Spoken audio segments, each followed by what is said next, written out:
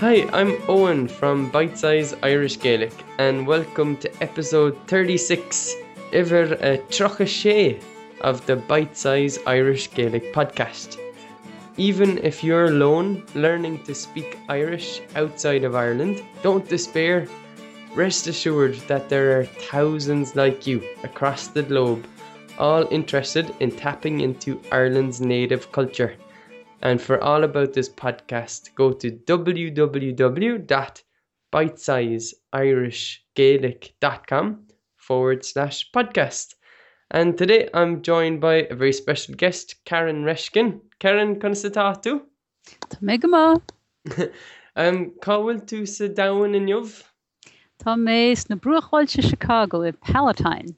Palatine. As a bhfuil sneachta goibh nó conastá an timesir? Tá an sneachta glá inniu. Tá sé 6 teolaí. Bhí píosin beag sneachta goin an teachtain seo limnach as bhí sé úntach a fad. Sinna chula mé. Yeah. So I was just telling Karen that we had a little bit of snow in Limerick this past week, and we had great fun. It was like 9 p.m. and all the kids went out again to play, just to make snowballs. So Karen, you said that you're in the suburbs of Chicago. So it was Mara Bernstein who recommended you for the podcast from episode 21. And sure, I haven't met Mara, I don't think, but she's been mentioned plenty of times on this podcast by now. And Karen, you're, I'll describe you as a musician, like a fiddle player. You work for the Environmental Protection Agency in the States. We met at Milwaukee Irish Fest in 2014, and you are an Irish language instructor now at Na Gael in Chicago. Would all that be right? Oh, yes, it is. So, Karen, I was very impressed when you came up at Milwaukee. I was like, whoa, your Irish is absolutely excellent. And your husband Mike's as well, both of you, a very nice accent. You're very kind to say so, thank you. Yeah, but was it always like that? Obviously it wasn't, because you had to learn it. So how would you describe your journey with Irish? Like, was it fun? Was it tough, challenging, or how was it? It's been all those things.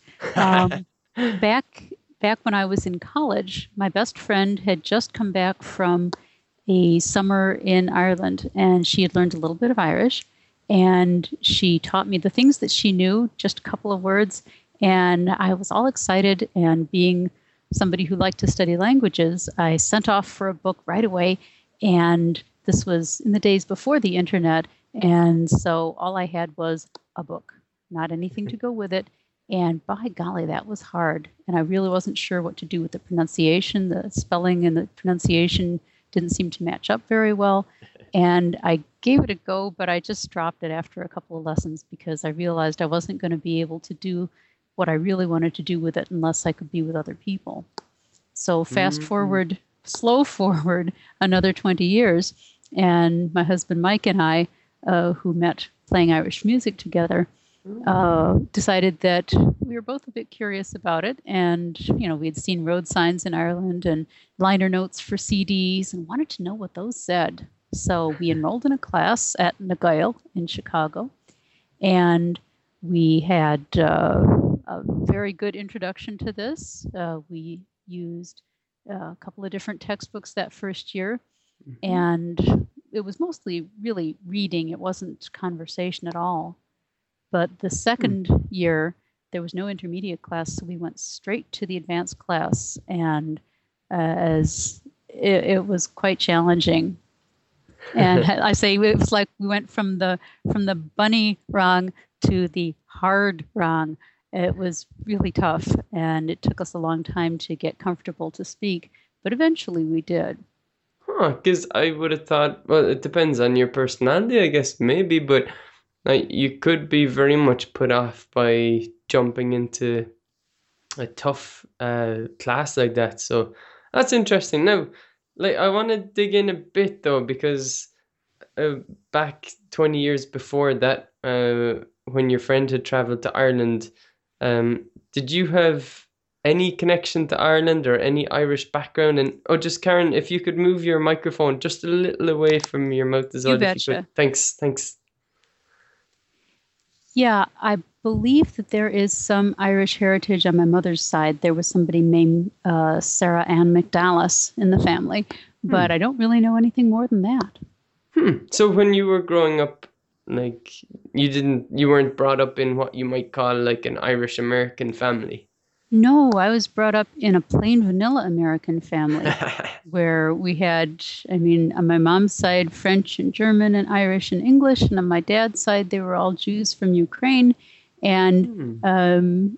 which meant that our household was perfectly vanilla in those days. I mean, there wasn't any foreign language. There were a couple of words of Yiddish that my dad had, but that was it. Hmm. Nothing. So I So, started taking French in high school, and that got me very intrigued in languages. And I didn't even realize how much fun they were until then. So uh, it was natural for me to want to try some other languages. oh, interesting. So you mentioned that you had seen Irish on road signs in Ireland. So I take it that you and Mike traveled to Ireland, like just was it like a tourist trip or Yeah, what was it? well, I mean, we went just the two of us. We weren't with part of a formal tour, and he had been there before, and I had lived in France before, so I was comfortable traveling, in other countries. And we rented a car, and we hooked up with any musician friends that we could, and we went from place to place playing music, and just had a wonderful time. Hmm. Now, you said you didn't realize how fun languages were until you came across French in school. So, the somebody's natural response will be like the normal response you hear is, "I'm not a languages person, so and I barely can speak English, so I can't learn a second language." So, do you think that your personality is like predisposed to learning a language, or do people hold themselves back? Or I know like people definitely have different personalities, so um, definitely people are different. But what's your view on that, Karen?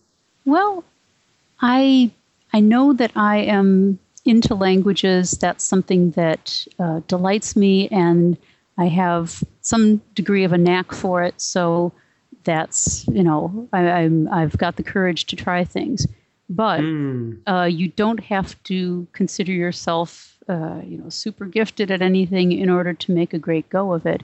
I've seen people do marvelous things because they were interested, because they had some inspiration, even if they weren't really clear what it was to where they could put it into words. They really just wanted to do this. And that makes all the difference. It doesn't matter your age, it doesn't matter whether you have an Irish background or not. It's strictly your interest and your ability to spend little bits of time on it, not loads and loads of time once in a great while, but a little bit regularly. Yeah, and yeah, that's definitely what we like to say at Bite Size Irish Gaelic. But Makes a lot of sense. yeah, um, you mentioned courage. So could you go into that a bit deeper about when you're learning to speak a language? Because it's a good point. Well, I think especially for adult learners, we're pretty competent in our day-to-day lives, and everybody has things that make them uncomfortable. But Hmm.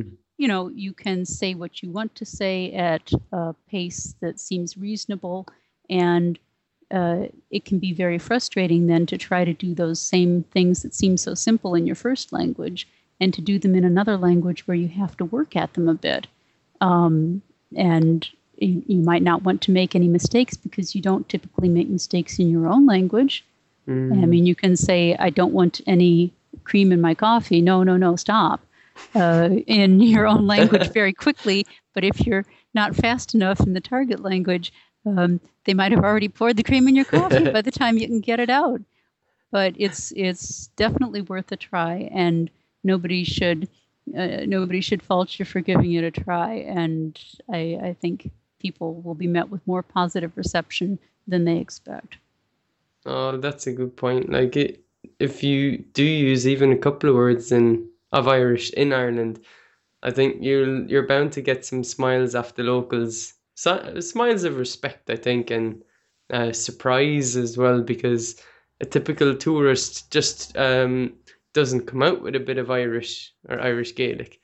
And the thing is, I guess the people learning to speak a bit of Irish, like they're already on the kind of we're on the weird side. We're not in the middle. We're not average. It has to be said. So you have to be a bit crazy to want to learn another language like that. But you still have to, like you said, have a bit of courage and just try it. I love that. Yeah, it's the people who I've come across who've done really well with the language.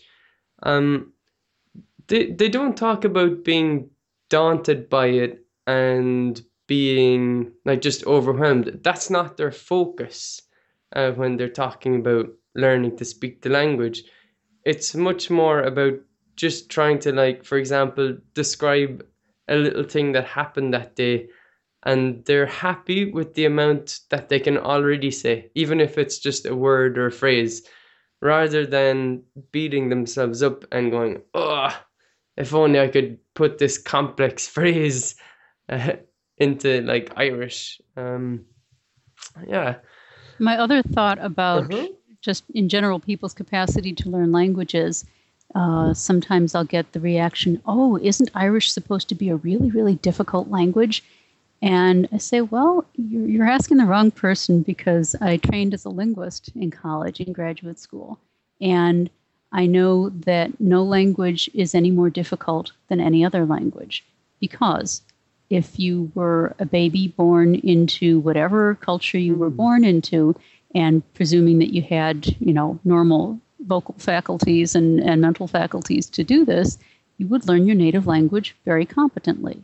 And so we can't assume that, oh, children from China are much, much more intelligent than children from other countries because they learn that really hard language. No, we all learn our language. They're all equally available to you, and it's just a matter of your determination. There will be differences between your native language and a target language that you're trying to learn, and some will be difficult in other spots than each other. Like in French, you have to really, really work at learning all those crazy pronunciations, and the spellings don't help you much at all. Whereas in Irish, once you learn that spelling system, it's pretty regular. Yeah. And you don't have to conjugate verbs to the same extent. I mean, it's not nearly as scary in several respects. Yeah. We get that a lot, that Irish doesn't, you don't pronounce the letters like it's written. And, well, you do, but it's just a different set of rules, right? I mean, you don't pronounce things like they're written in English all the time either. It's just that you've gotten used to it if you're a native speaker of English. Yeah, definitely. What do you think, Karen, about like setting your own expectations and how much you think you can learn, like in a year or in a month? I ask because we regularly ask people who come to Bite Size Irish Gaelic and they take our free email course. And on that course, we ask them, like, what's your goal in the next year when you're learning to speak Irish? And plenty of people come back and say, oh, I want to be fluent and be able to speak with my family when I get to Ireland. And I read that with a smile on my face, because it's great determination, it's great interest. But like, nobody's going to be what you might call fluent in a language in a year. Okay, there's exceptions, and people can focus and go to live in the Gaeltacht for a year, whatever. But I'm just taking it that these people are learning maybe on their own or in a small group, and they have to take their time. So what do you think, Karen, about setting your expectations?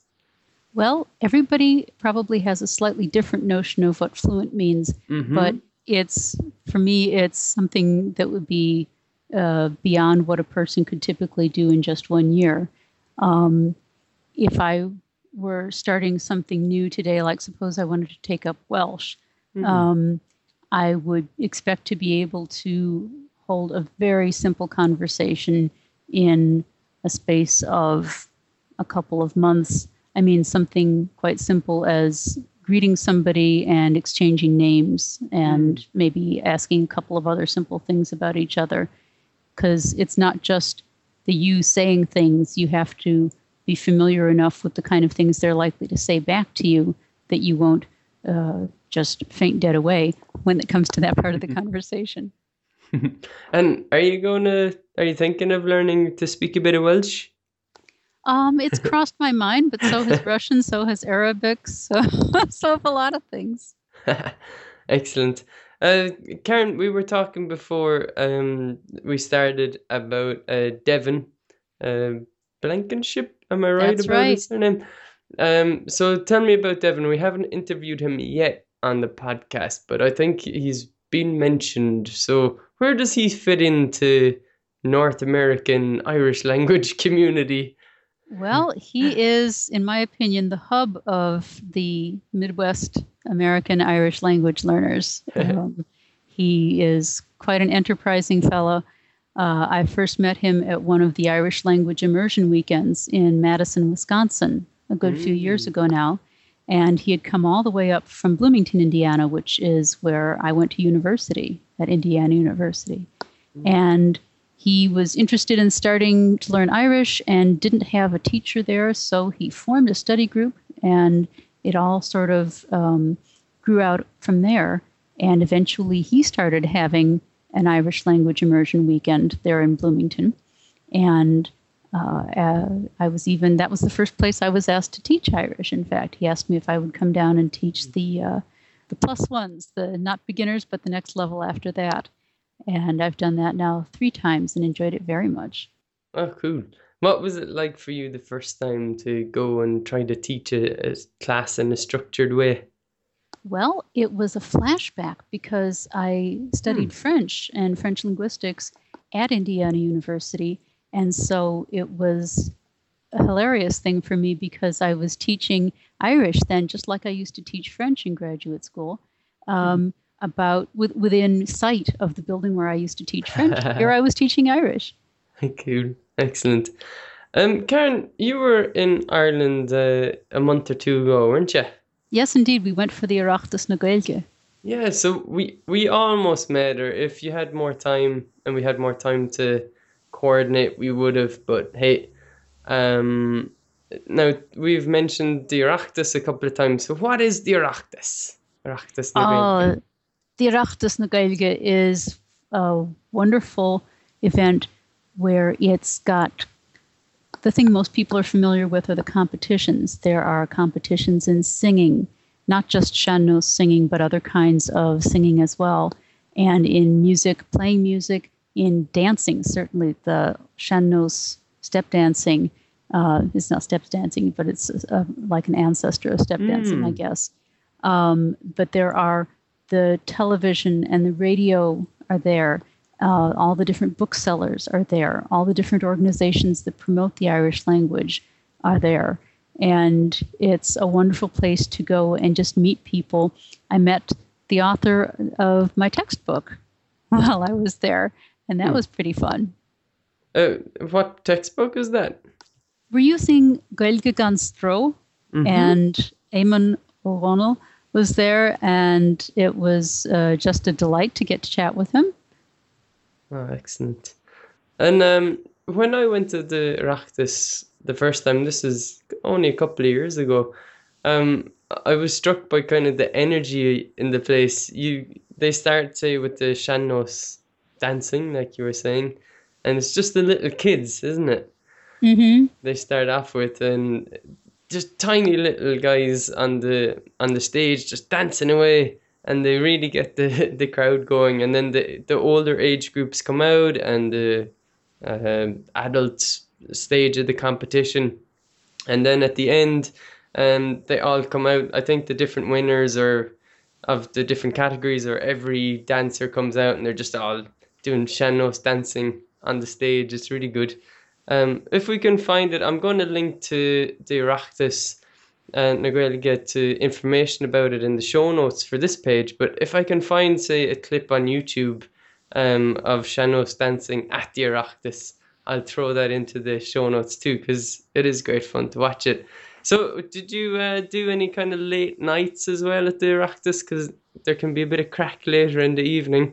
Oh yeah, no, that's always part of the plan. If you go to bed before 3 a.m., you're really not trying. We kept running into people. We had conversations. We played music. There were shows to see. The last night we were there was a stand-up comedy show, all through Irish, which was marvelous. There were panel discussions during the daytime as well, and my favorite events, really, the ones that made us change our flight plans so that we would be able to be there in time for them, was the Lubini. I love the Lubini and the Agla Berta, which are humorous competitions for humorous singing and speech, in which singers do a dialogue together, and it's often satirical or humorous, and they're very clever, they're very witty, and part of one of the goals I set for myself was I hoped that I would be comfortable enough with Irish and know enough about current affairs to appreciate the humor in these things so that I could laugh at the same time as everyone else in the room. And so do you kind of just keep track of Irish news? Or what? I do. I'm on Twitter more than other things, and almost all of my Twitter connections are people in Ireland, so I get to hear about all the latest news. Do you think that if somebody feels like a bit alone, a bit on their own, learn to speak Irish, is it enough to, say, reach out and follow some people on Twitter who are using a bit of Irish, or how could they kind of interact a bit through Twitter or Facebook or? Oh, absolutely. Yeah. On Twitter, you can find people who are speaking Irish. On Facebook, there are groups, quite a lot of them now, for people who are learning Irish, studying Irish. And there's even at least one Skype group that I can think of where people get together through Irish. Yeah, and I think Devin was a bit involved there too. Indeed. Karen, do you have a favorite place in Ireland that you like to visit? Oh, wow. There are lots of places that I enjoy. I suppose my two favorites would be Donegal and Connemara. We were at Idjascail in 2013, and the summer before that we were lucky enough to do a course in Carrow at the Áras Martín Chain there. So those are both beautiful places that we got to know a little bit by staying there for a couple of weeks. Oh, excellent. And I'm guessing you really target the very most advanced classes that they offer, do you? Typically, yeah. Though you can get something from any class. If there's not a class at the level that you're expecting where you are, you can always get something out of interacting at any level. That's nice, and I think that's a nice, perspective. It comes down to how you approach the learning, doesn't it, in the end? And like, what do you, at your level, what do you kind of target? What do you want to learn before you attend any of these courses? Like, what's your expectation? I want to get myself in the zone, I guess, of being able to speak comfortably in sentences that are a little bit more complex than really basic tá sé, tá mé, but moving on to say things that are more complex than that, and maybe having enough access to vocabulary that I'm not always having to talk around the terms that I don't know the words for. Do you throw in much English into your Irish? Boy, it depends on who I'm talking to. I try not to. My husband is actually much better at that than I am. I tend to go code switching without much restraint sometimes, and I really would prefer to not do that so much. So you're probably better than the native Irish speakers out in Connemara. Well, but they've got their own way of doing it, and for them, it's perfectly natural. Yeah, they do, definitely. Back in episode 33, I think, I was talking to Kerry Garfield, and if you haven't heard that, the listeners, I suggest you go back because we were talking about Inishmean, which is part of the Aran Islands, which is just off the Connemara coast and just a really beautiful spot. So, Karen, back over to your place though. Like, you're part of Naguil organization in Chicago. So, could you tell us a bit about Naguil? Like, whereabouts in Chicago are they based, and what does the organization get up to? Well, the organization has been around for more than 20 years, and it's small. All the teachers are volunteers. People do pay to attend the courses, but it's, I think, a very reasonable fee, and it gets you the textbooks and any other ancillary things that you might need. We meet at the Irish American Heritage Center Wednesday evenings and Saturday mornings, and if you sign up for a semester, if you wanted to go to both the Wednesday night and the Saturday morning classes for the same fee, you'd be very welcome.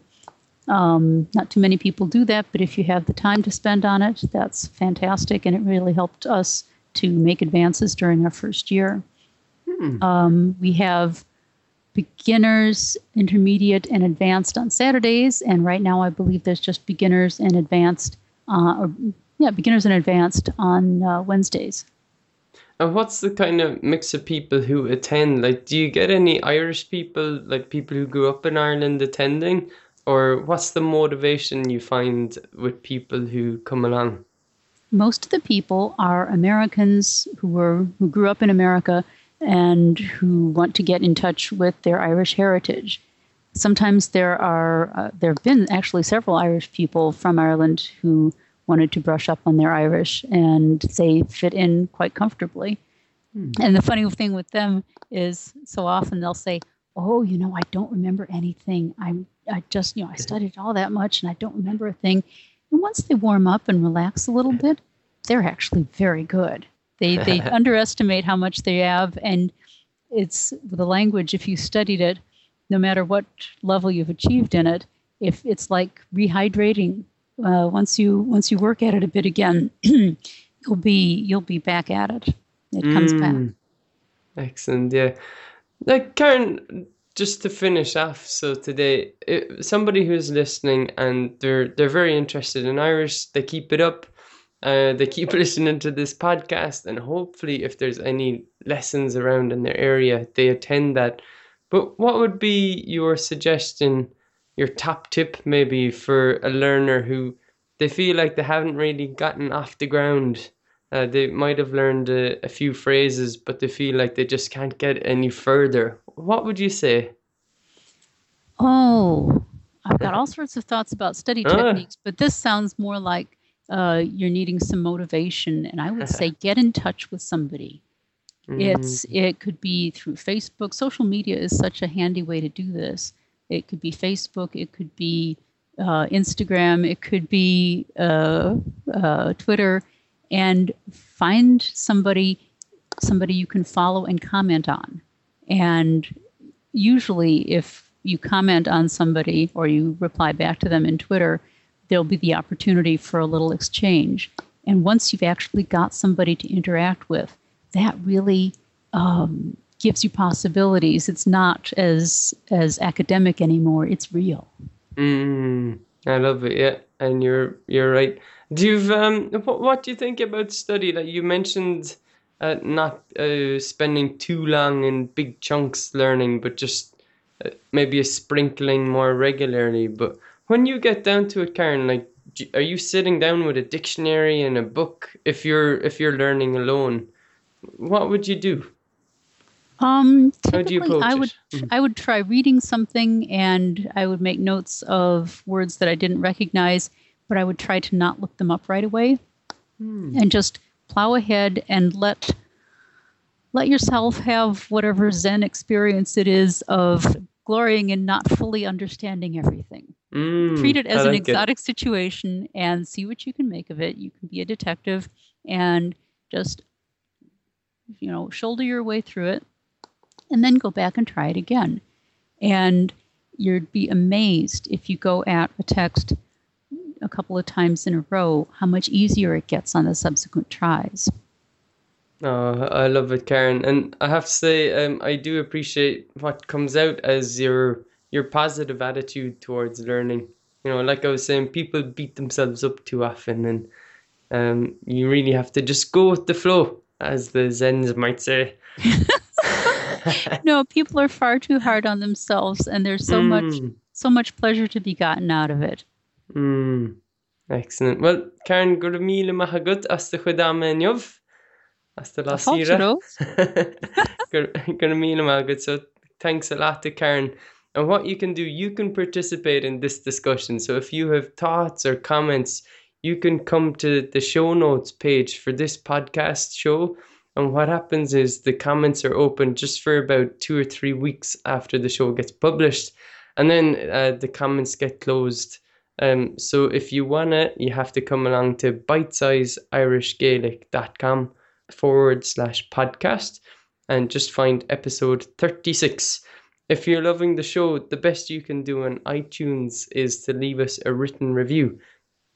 The more reviews that are added to the show, the more times it's suggested to more people, and we can spread the word to people who might be interested in their Irish heritage and maybe they want to learn to speak the Irish language a bit too.